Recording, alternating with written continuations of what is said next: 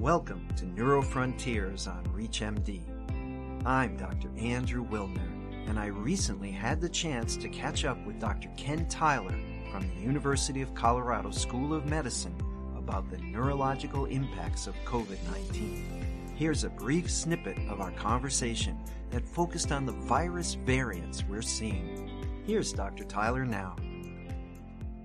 Well, pretty much every virus, as it replicates in a host, accumulates mutations in its genome. This is generally because the process of reproducing or replicating the genome isn't perfect. And some viruses seem to make many more errors in that process than others. And I have to admit, if you had asked me before this all started where I would have placed the coronaviruses, which is the group that SARS coronavirus 2 obviously belongs to in this process, I would have said that, they were sort of lower down on the scale, meaning they didn't tend to generate, compared to some other viruses, huge numbers of these errors. Now, obviously, if you have errors in your genome and that encodes viral proteins and other things, some of those prevent you from replicating and just are not compatible with viral replication or viral transmission. But others can have the opposite effect, which is they can actually enhance the replication or transmission of the virus.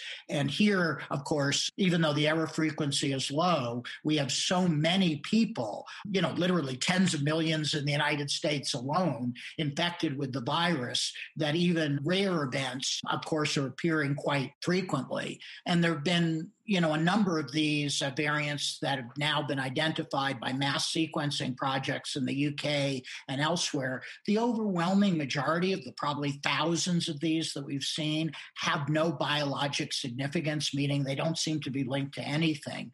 But there's recently been three, one isolated in the UK, one in South Africa, and one in Brazil, that have gotten a lot of attention recently and are kind of considered variants of concern, is the term they use for them.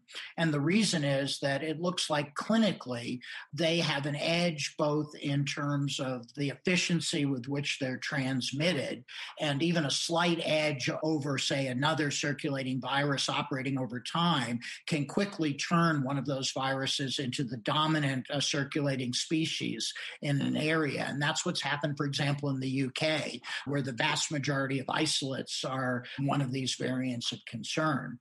I think we'd be a little bit less worried if it was just transmission. But I think there have now been some studies that suggest that, at least in some of these cases, it's possible that these viruses may also be associated with a higher frequency of more severe disease.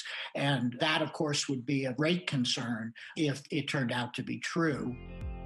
That was Dr. Tyler talking about the variants of the COVID-19 virus. I'm Dr. Andrew Wilner, and to hear my full conversation with Dr. Tyler about the neurological impacts of COVID-19, along with other episodes, visit reachmd.com/neurofrontiers, where you can be part of the knowledge. Thanks for listening.